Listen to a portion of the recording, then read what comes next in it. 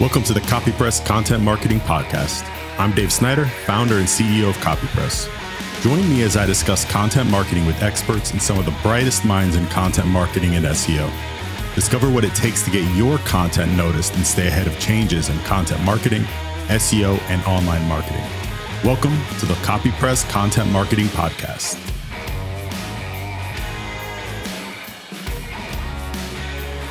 So today we're going to really focus in on mostly the Google helpful content. The title also says we're going to go into some core update stuff, but the reality right now, with the core update, like people are still sifting through the September core update. I think it's also hard right now to isolate what happened in the September core update alone, because there was 3 updates along with the helpful content update that happened.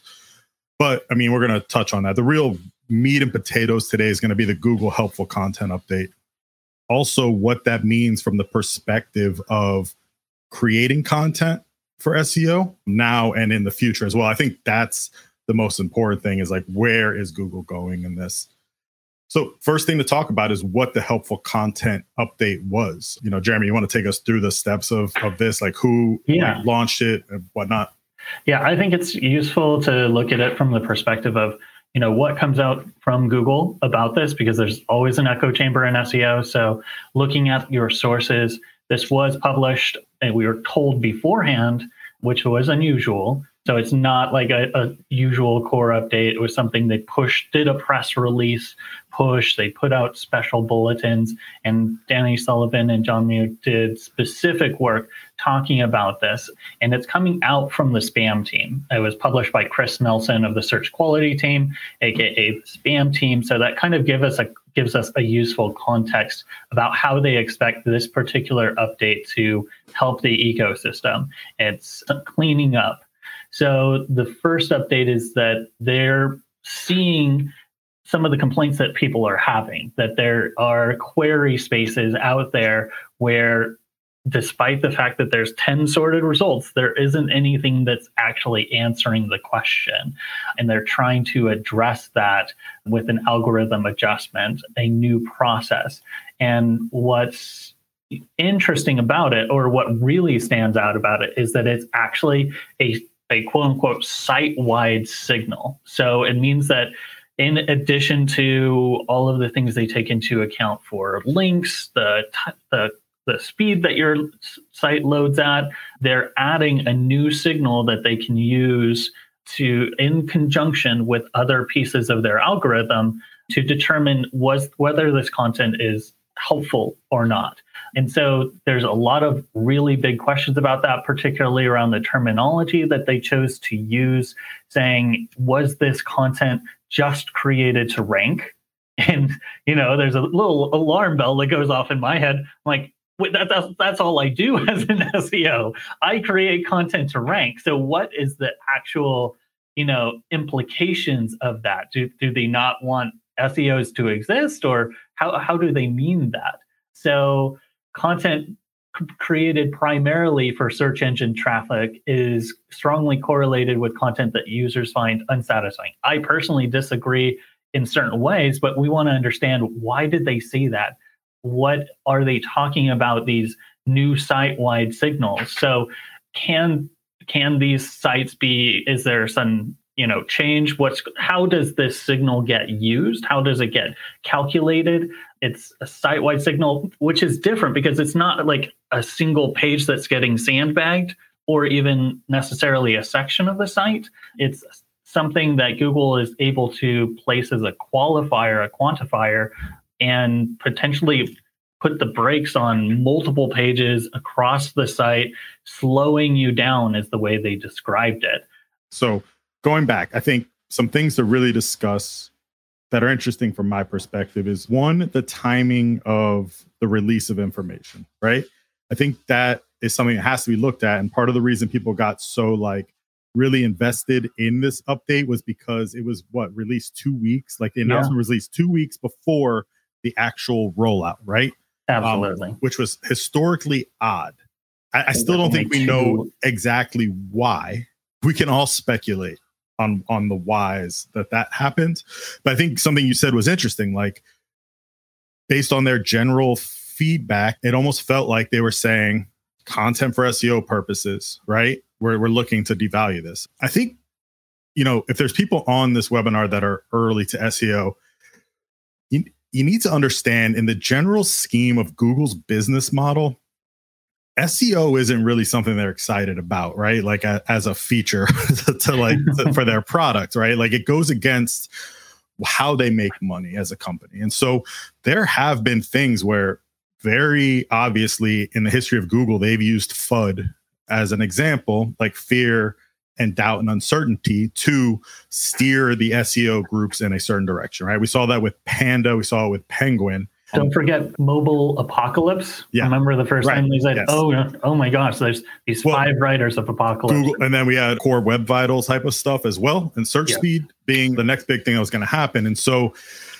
I think for me, what's been interesting about the helpful content update is not the actual update itself, because, as we'll go into, still kind of mixed results, but it is what is Google trying to do? Where are they going in the future? And that's what I think this really, we take it down as, is like, Google had that 2-week announcement. Why? Right? What were they trying to achieve there? What are they trying to achieve through their messaging? And also, we'll talk about it later, what's happening in the market right now that is impacting content and helpfulness and whatnot, right? And so I think this is very much an issue where, a lot of people were saying we were overplaying the helpful content update, and it was like this wasn't gonna be that big of a deal. I don't think that was ever the issue. The issue is like there are clear times when Google is signaling things that I think we should take in the information and figure out, well, how does that affect our strategy long term? Yeah. So like let's talk about the site-wide ranking signal and what you're going to talk about in terms of AI generated content. Yeah. So when it comes, I think the writing on the wall, if you're looking at the industry, niche bros are propping up on Twitter and being like, oh, hey, I generated, 40,000 pages of AI generated content.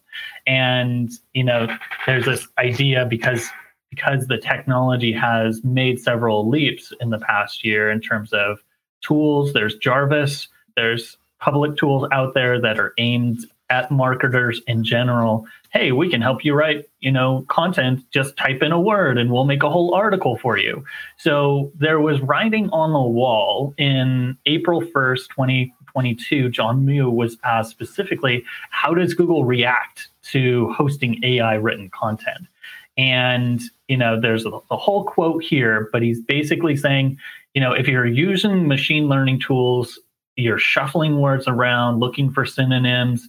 It's the same as content spinning in 2006. Anyone that remembers that time, you could take a block of text and it would replace this word with that and that word with this, and you could copy and paste technically the same blurb into, another different state page. You'd have Texas and California, you have the same content, but you'd spin it around in hopes that Google wouldn't notice that it's really the same thing. So it's kind of that next step up of Google realizing, there's a marketplace of tools that's promoting, higher amounts and volumes of content getting created, as well as, programmatic created databases of content being slapped and pushed and pulled together into these Frankenstein type sites just to rank. So the writing on the wall was there. Yes, we do consider that spam, and we will act against, spam that is created automatically, whether it's AI written or human written. So that was kind of the foreshadowing. Yeah. So on that note, can they actually spot AI content at scale? Before we get into the aggregation piece, right? Because that's, they launched that statement, and immediately I was like, well, Google's not going to be able to. If Google's able to determine AI content, does this statement even come out? Right. Like you've seen the FUD over the last 5 to 6 years around link building specifically die down. Why? Because they've gotten extraordinarily good at understanding what paid and spam links are. Right. And so like from your perspective, like I think to a degree, really poor content, right? They could just sniff out bad content. They've been able to do that since Panda. Right. But like, do you think this is something they actually have a hold on to where SEO should be like, oh, AI written content, is this like, something we need to be like everyone's got to stop using their AI tools. I think it is. There were a couple of examples. Partland put up a tweet, and he did a GPT-3 analysis, and he just added a squirrel emoji, and it didn't recognize it as the same text. So his was, well, it can't detect it if you add a squirrel.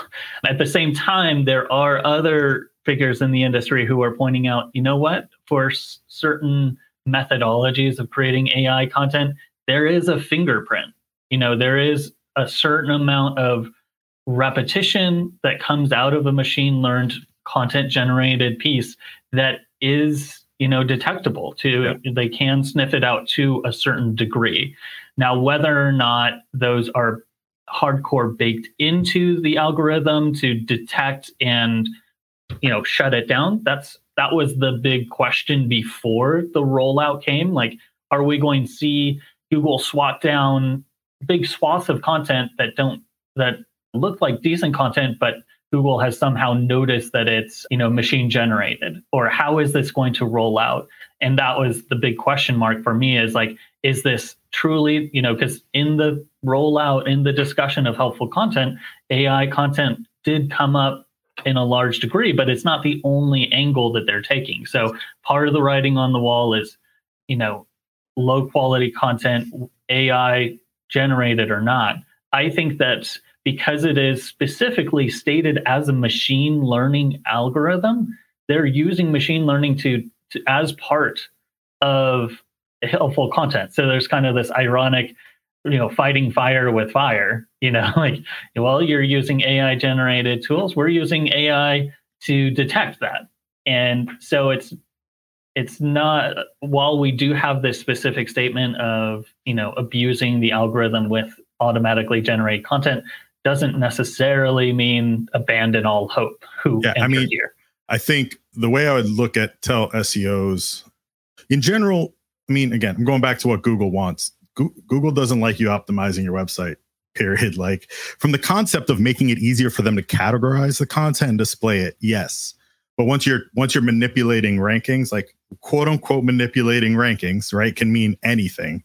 Like actively going out and doing clean white hat link building is manipulating rankings. But I think this is similar to link building in the sense that volume is where you're really going to get in trouble and where they can start figuring things out, right? So like if you're creating 5 pieces of content from an AI generator, you're in way less of a concern than if you created 20,000 pages. Because I think there's some level of how much they're having to crawl for your website. And then you said the fingerprint thing is huge, right? Because in order to generate the AI content, you have to create training models. Yeah. And so that fingerprint's going to come out and you're going to be able to see that fingerprint across a larger volume than you would on a small volume. So I think this is a thing where I've got lots of ideas on AI. I think it's a great tool, but not a great end game. And I think, again, volume is really where you'll end at. But while Jeremy goes on to the next thing, a poll question is, have you experimented with AI generated content for SEO purposes? I'm just really interested to know, like, what does that look like? And, it can be purely AI generated content or, things where you're just using an AI tool to experiment. So Jeremy, let's talk about the aggregation problem.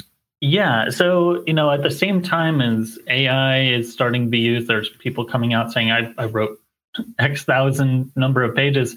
There's also these huge database approaches, programmatic SEO, which isn't always problematic, but it's how it's implemented. And this is, you can see it in a lot of niches, lyrics and other spaces where there's a finite amount of unique information and it's just aggregated again, together and doesn't really, serve any true purpose. It just it exists to rank. You're gathering all of the zip codes, for mailing regions, and you're building a site that just lists, here's the zip code for this city and zip code for this city.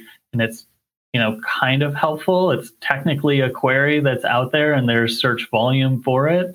But, as more and more people try to do this process of aggregating data together to, instead of creating unique authoritative content with a unique view, you start getting these weird SERP results, right? Where like looking for a vacuum cleaner, nobody has actually, you're just getting the same product description in these reviews aggregated 4 or 5 times, and you're not seeing any new perspective. You're not seeing anybody who's touched the vacuum that can give you a real valid opinion. So you've got 10, 12, 15 review sites that are saying the exact same thing. It's not a helpful result.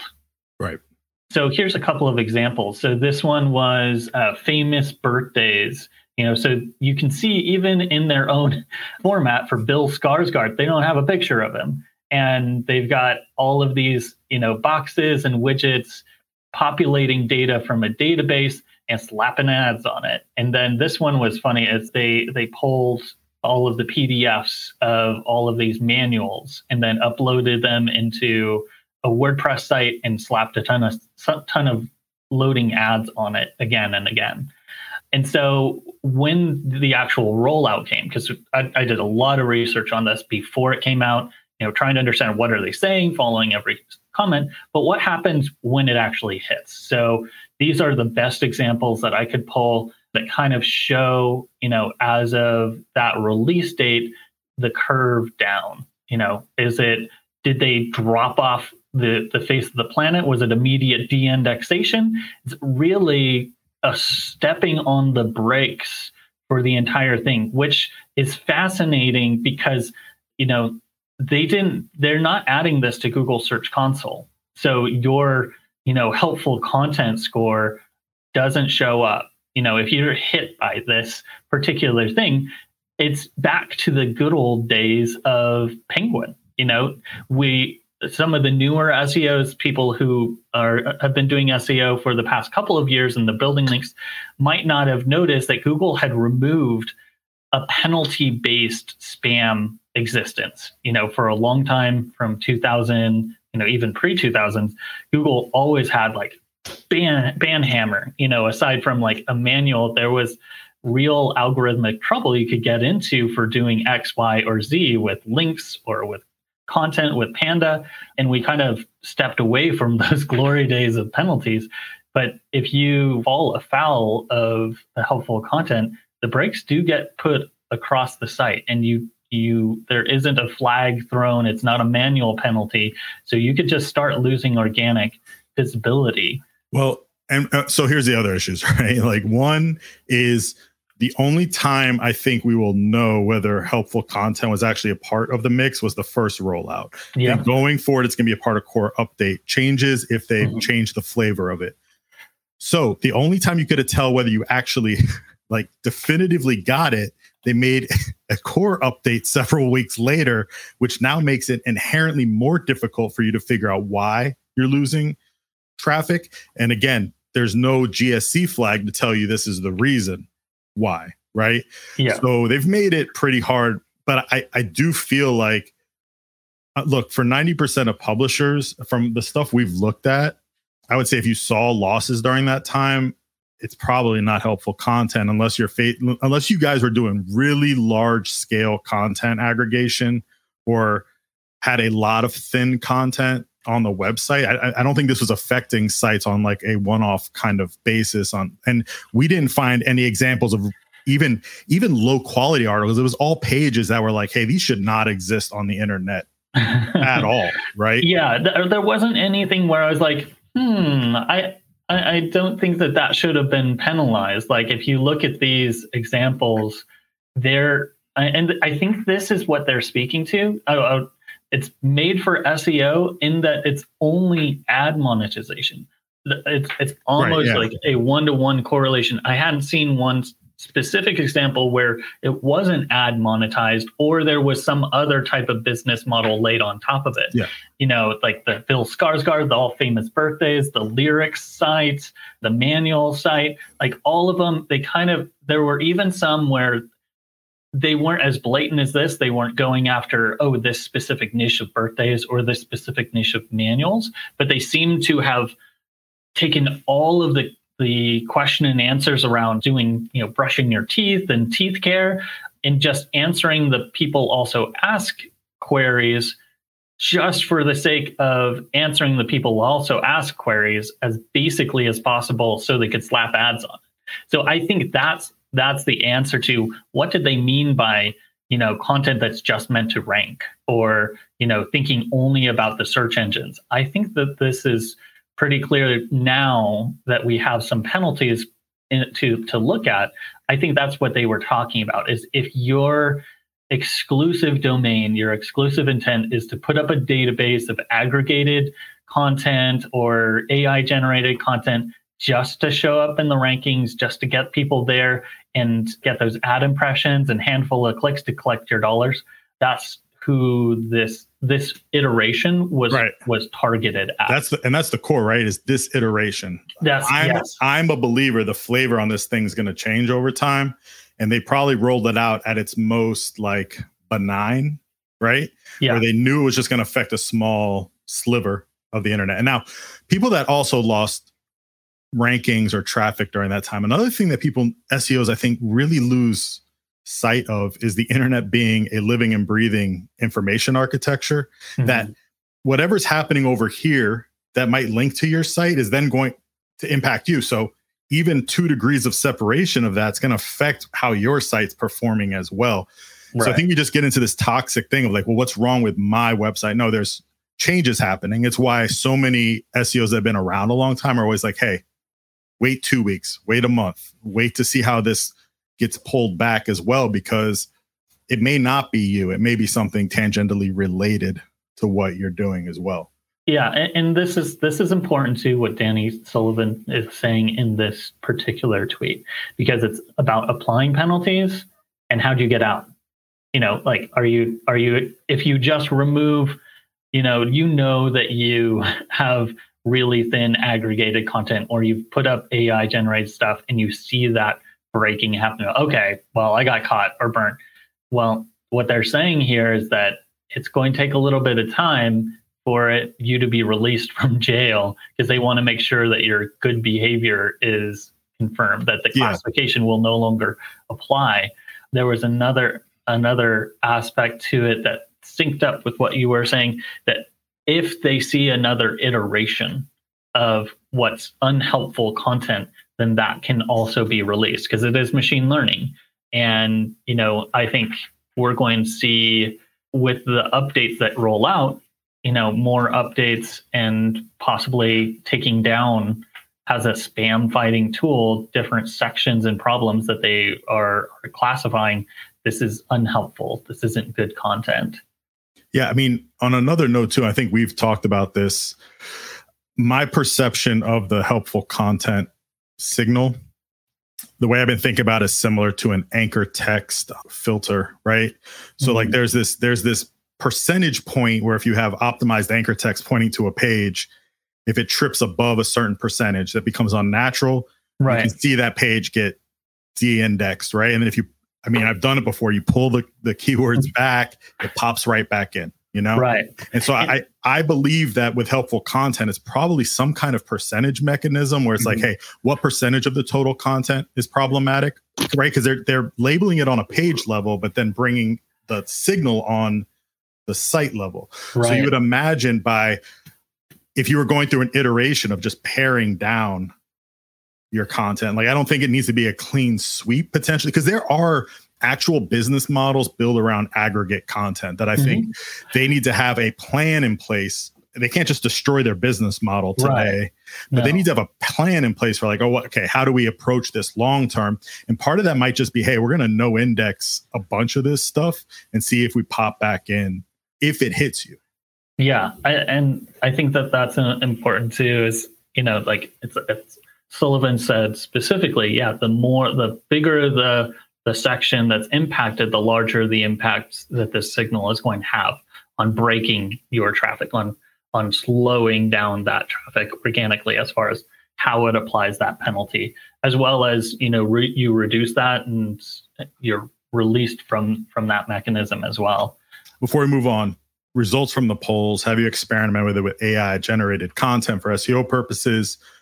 28% of people said yes, 153 respondents, and then 388 people said no. So I think that doesn't surprise me. I think for a lot of us, we're still not sure how to utilize that AI generated content in a way where we feel maybe comfortable and confident with it. Like what is going to come out of here? Again, this isn't a new concept. Like you said, we had article spinners forever, right? It's just what gets created and the confidence behind it.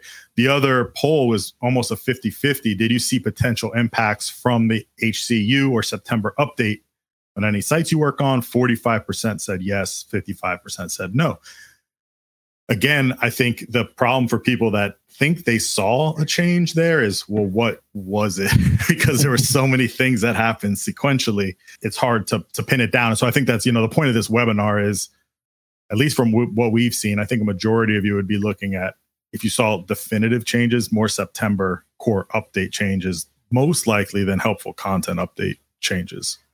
Yeah, you can go back to that specific date that it's released and see, and then look at what are these earmarks, for over-aggregated content or answer content that's not helpful, those determinations. The September update is interesting in its impacts. There's the losers, which surprisingly YouTube lost a lot of ground in the cumulative bucket, meaning Google is looking at the intent behind these snippets, intent behind their results, and changing things. Like you also saw news sites lose cumulatively a lot of ground because they realized, the intent for some of these queries, it doesn't fit for us to have as many news articles as we had. Yeah. Do we have any data from anyone you've seen that has shared like SERP makeup changes during that time frame? You know what I mean? Like, are we seeing as many video boxes on a page, news boxes on a page? Not anything that granular. AmCiv Digital and Lily Ray have the most thorough.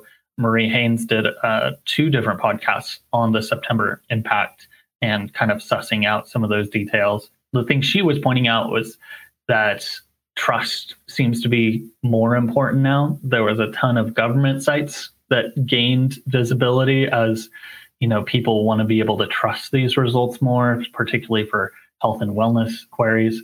And we'd seen that before in the Medic update, where if you're creating low quality content like healthline.com was versus Dr. Axe, who was creating technically, really well written stuff, but it wasn't from an authoritative source, that's kind of what we're looking at CopyPress is how do we, make our content more authoritative, make it sure that it's helpful. Because if you think about the model of AI generation, about aggregation, there is kind of this repetition factor, and it's not unique and it's not authoritative, and it's just taking up space in the SERPs when people really want something new. They want something that answers their query, that helps them with their intent. Why did they do that search? What are they looking for?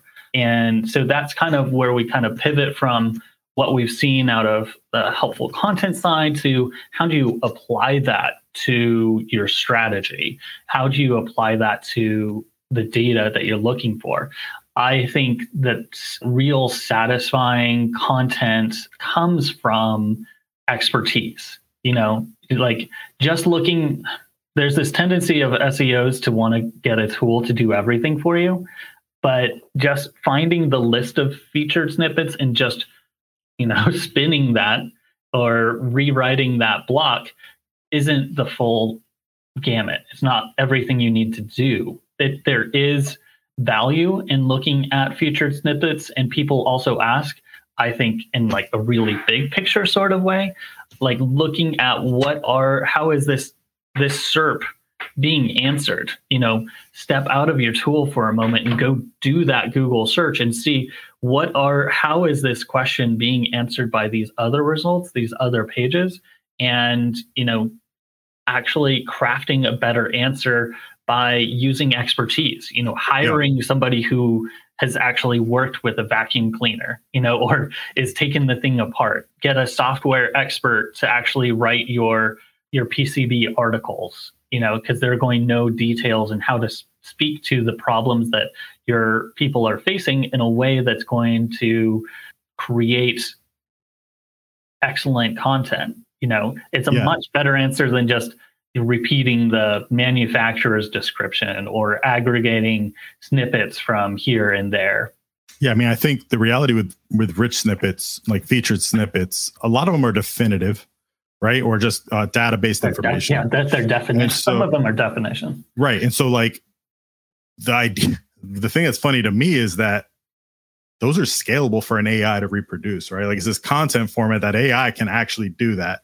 And so again, I try to think about where is Google going to go long-term to break that cycle potentially? And that's where things like having expertise on the page, like who is answering this question and is there a new idea, right? Because what AI can't create is new concepts and new ideas. Like, is there fresh ideas added to this as well? And so I really think that will be a change we see over the next 2 to 3 years, is seeing more high quality authoritativeness ending up in those featured snippet areas. Yeah, I agree. And I think it's part of the responsibilities of a good SEO, not to rely only on SEO data, but to go offline and, talk to the person that's actually selling this product, selling this service, selling this software, and, get the pain points. Why is somebody doing a Google search for this? Why, when they're trying to find you, what are the problems they're trying to overcome? And you can do it in 3 different levels, like on a product level for itself. You can also do it in comparison to a competitor. Like if you've got, this PCB software and this other PCB software, why would somebody who has this be looking for a solution? What does it not do? Oh, it doesn't have layered technology, or it doesn't connect to a server in this particular way. That's not going to come up. I guarantee you that doesn't come up in Ahrefs. That doesn't come up in SEMrush. Those connections aren't there. What you see in SEMrush is flattened data, aggregated, and pulled. The volume data is filtered by Google on the front side. They try to fix that with some clickstream data, but it's not going to show you those dynamic connections between these concepts that makes content more valuable and helps with the conversion process. You want to remember that the point of the site isn't just to get people there. It's to reduce the friction to your end business goal, whether that's buying a product, whether that's signing up for a service, signing up for software as a service, figuring out what are those friction points that are making people have to contact support or talk to a salesperson before they give the business money. So your content strategy can't exist only within SEO data, and you need to, apply expertise. And, there is value in understanding your keywords and kind of grouping them, but it doesn't stop there. You need to layer on that second piece. You need to do your keyword research first, look for patterns and groupings of keywords. We're doing a lot of machine learning type things over at CopyPress, doing some exciting things, trying to see in the people also ask box and featured snippets, how those interrelate, as well as finding out what keywords are relevant to each other. But you also need to, take those pain point information and come up with a list of, okay, from this middle perspective, what are the headlines that we're missing? What are the content pieces that we're missing that isn't reflected in this keyword data, and it isn't reflected in our inventory, which you should do if you're worried at all about helpful content or any algorithm update. You should go and inventory your content. If you're a large site, you should do it by category, but you should be looking for whether that content provides a satisfactory answer. Does this content rank for any featured snippets at all? What are the people also ask boxes showing when you go to that query? Like if you if you're selling PCB software and you do that query, what are those people also ask boxes showing as questions? And does your content address that or any of those? There's lots of really great ways to surface, what do I need to write? What content do I need to create to be effective in the market? All right. So this is just some things I wanted to put together in terms of ideas and strategic takeaways that I think marketers can really take from this conversation and just going forward with helpful content and like, I think optimizing your content overall. I'm going to launch one more poll in terms of I'm asking who's displayed an author on your content. So what I'm asking here is, do you have bylines on your content where there's a very specific author? Maybe you're using specifically schema, the author schema as well, not just a written by website kind of thing. So we'll launch that. So yeah, much of the focus for marketers has been on what to do next. We should be thinking about how we can improve existing content in the same way that we're approaching new editorial. I feel like a lot of the conversation around helpful content in general, and AI has been, right? Like we heard people on pre-helpful content, that 2-week span, just deleting stuff off their website in like anticipation of it. And then people think, well, what kind of content should I do going forward? And I think the real big opportunity a lot of SEOs miss, and it happens too when link building stuff comes up, is what about the stuff you already have? Like, what are you doing with the library of content that the website already has, that's already been hit, and how do you manage that? So key things that I would start doing moving forward, whether you've had a penalty or haven't, or you've seen a move from one of these updates, I think these are just a good 2023 content strategy. First, build a system that helps you find your lowest performing content. That is not going to be based on singular rankings, right? It's 2022. We can get away from singular ranking data from a vanity perspective. Like, I think what you want to look at is which articles are making up the lower percentage of your traffic driving pages on a website. At scale, what is your old content missing that competition has? So once you've isolated those lowest performing pieces, the question has to be asked, are these competitors doing something in their content that I am not doing, right? You want to look beyond just the content, look at the schema. Is there anything that they're like, are they using bylines with an author? Are they using better H tags that answer the questions that rich snippets would want? Like, those are all the tactical pieces.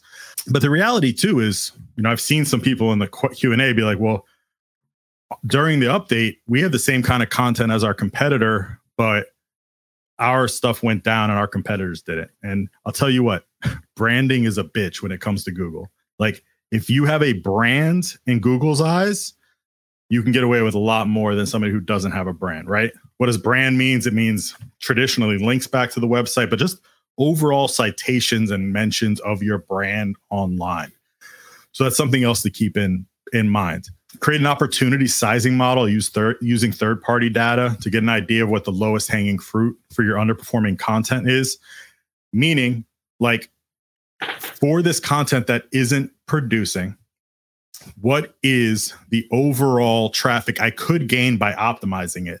Like, you might find that 1/3 of your lowest performing pages aren't worth doing anything to because there isn't the volumes there that you thought, right?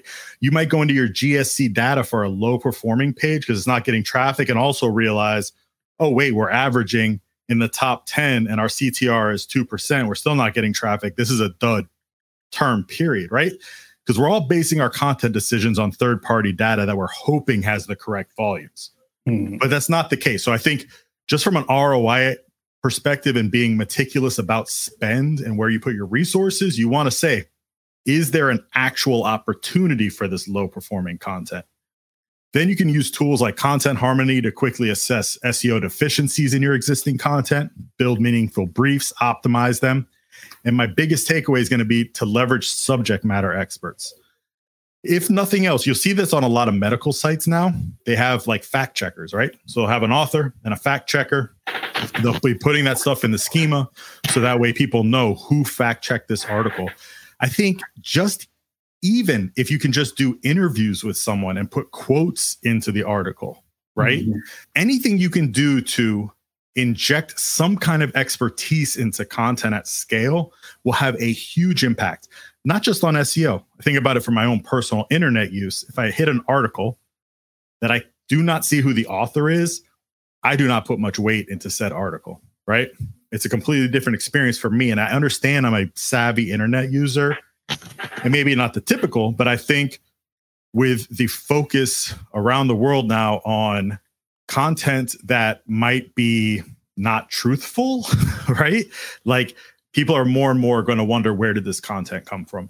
So I think injecting the expertise and getting real people to answer real questions inside of content is a new optimization strategy that people have to undertake. And people have been doing this for a while. But again, going back to your old content, that thing that you wrote 6 years ago, that may be getting good traffic, may not. Like, what are the opportunities that exist today, rather than, all right, well, we just got dinged off of the September update. Let's start rolling out a new content strategy and like building more content.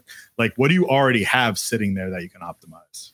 Yeah, think about going back to your articles and looking for opportunities to add FAQs, and not just, also marking them up in schema markup, because you do have that benefit of that little drop down that shows at least 2 additional items if you add that frequently asked questions rich snippet. So you can win extra traffic, and that's recorded in Google Search Console. So you take the time to add FAQs, they're marked up in schema, you can track Google picking up those signals and knowing that, okay, well, I've covered that. That doesn't mean that you shouldn't also work that frequently asked question content into the paragraph text itself, or not address it, or just be like, okay, here's our page and it's full of FAQs, like 50 FAQs. It shouldn't be that way, but it is useful to remember that when it comes to featured snippets, Google is using and asking, is this specific query answered in multiple types?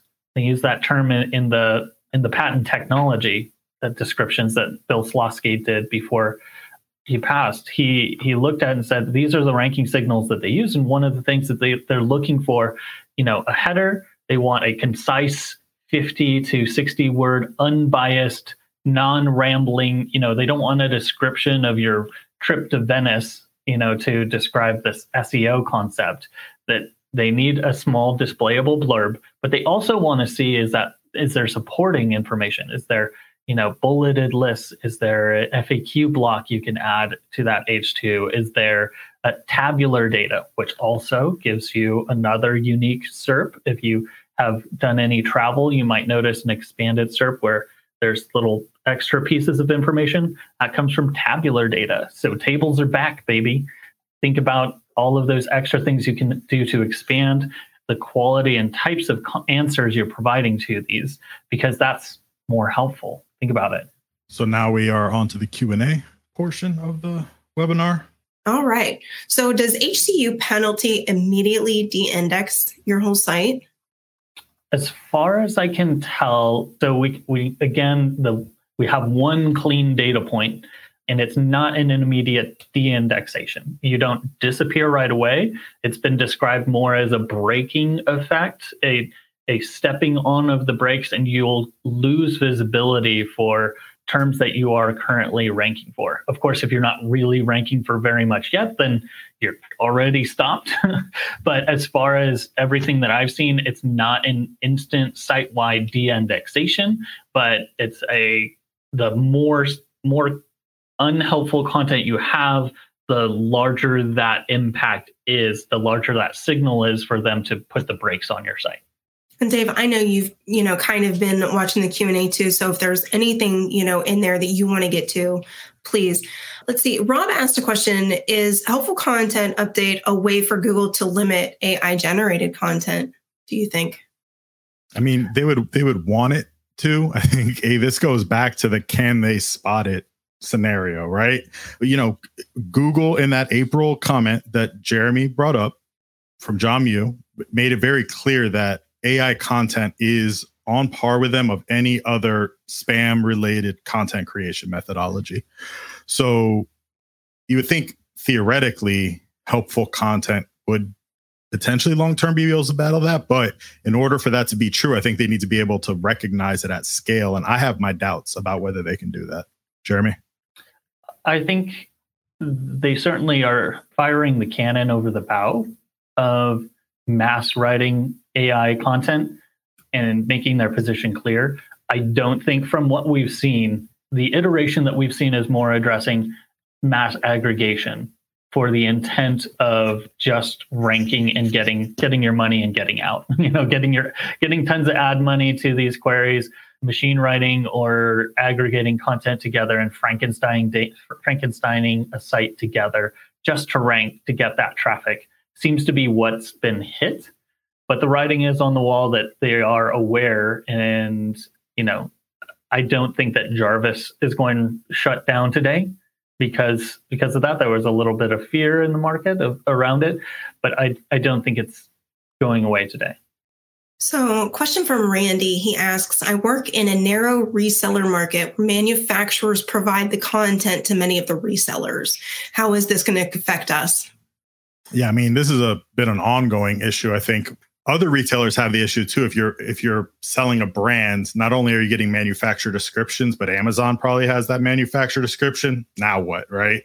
So I think regardless, if you have e-com products, you need to figure out a way to write stuff at scale. This is an actual use where I think AI content has value, where, AI is a tool, and I think it's a valuable tool. And I think the way that Google has approached making it a negative thing is not completely accurate. In this case, if you have 1,000 SKU catalog and you write 1,000 descriptions that then a human goes back through and edits and makes human and creates sales copy out of it, I think that's the way to approach product description. It's just too expensive to approach manually creating it. So you're really stuck with this.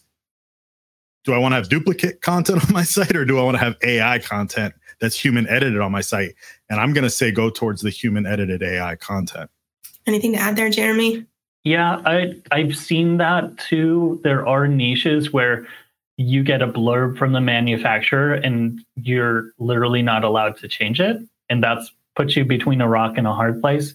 I'd say that's a case where maybe augmenting and finding, an expert who can add a column or an expert opinion on it. Or an FAQ underneath that blurb. Yeah, an FAQ underneath it. Talk to your salespeople, find out those friction points that doesn't change that product description itself, but augments and provides something unique, whether it's just Bill Skarsgård's birthday, maybe, talking to the biographer of Bill Skarsgård or a biographer, trying to find some unique aspect or angle to add to it and not just putting out the same thing. It's hard and at scale. So that's the challenge.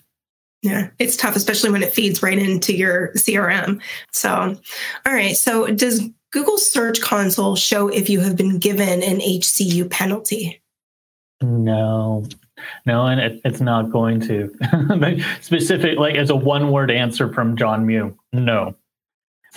So it's not like the manual penalties back to Panda and Penguin. So there's going to be some good technical SEO and SEO consultants out there handling these penalties when somebody wanders in and has fallen afoul of this and doesn't know why or doesn't understand it. So, all right. So Ryan asks, do we know of any checklist or analysis tool to determine the quality of the content, perhaps in a similar way that Google's seeing it?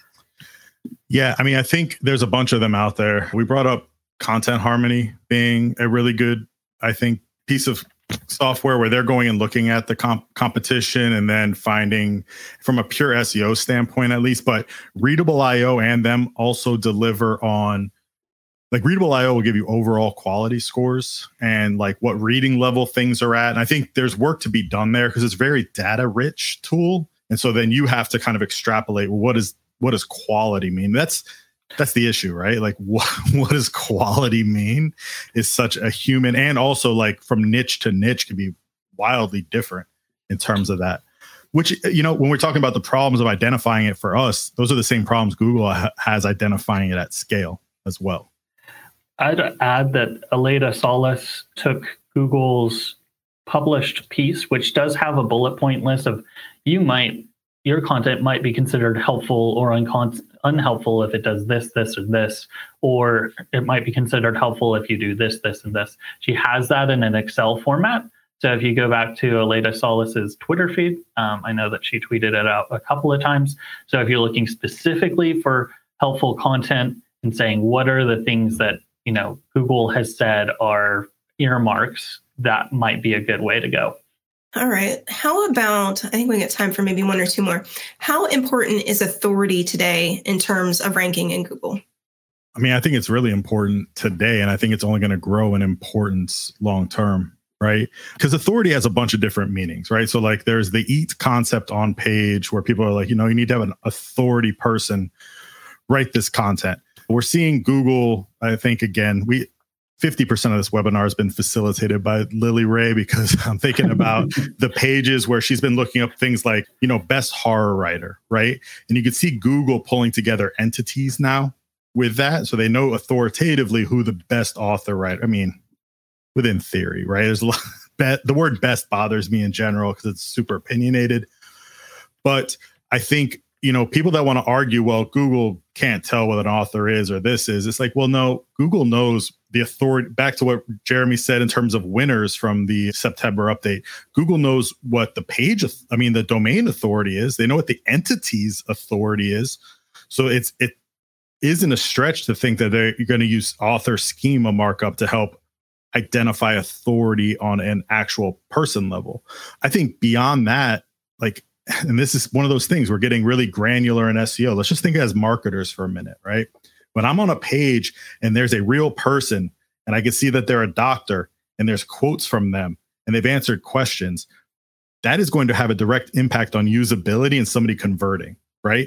So back to what Jeremy said, our only job isn't just to get things ranking and drive traffic. It's to facilitate something once something happens on the page.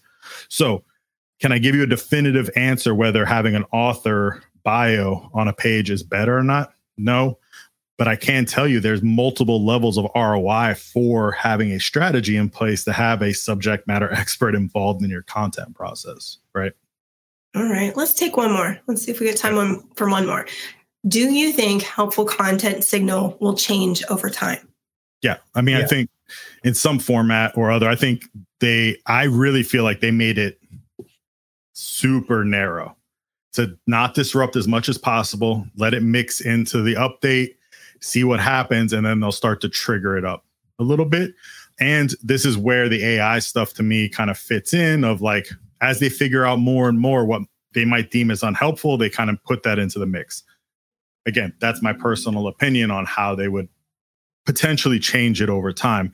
I do believe, and I think we'll see that again mixed in with core updates ongoing. Not necessarily, I wouldn't think they would make it a part of the spam updates because, again, I don't know. Jeremy, what are your thoughts?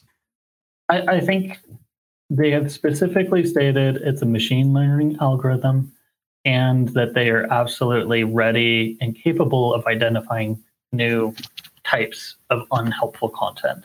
So I don't think we've seen the last. I think we'll probably would see some sort of additional signaling out of John Moo or Danny Sullivan if at some point they cranked it up to be something really kind of different, or helpful content encompassed something that was unique or new.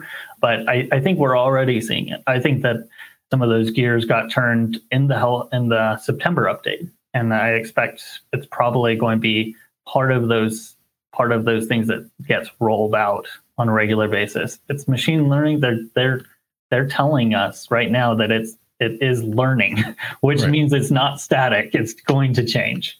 Perfect. All right, gentlemen. Well, we're basically at the end of time. So tell the people where they can find you after this. Yep. So copypress.com, we also have another webinar coming up with Search Engine Journal in November. That topic will be on content analysis overall. So I think it's a great dovetail from where we're talking about now, how to analyze your content.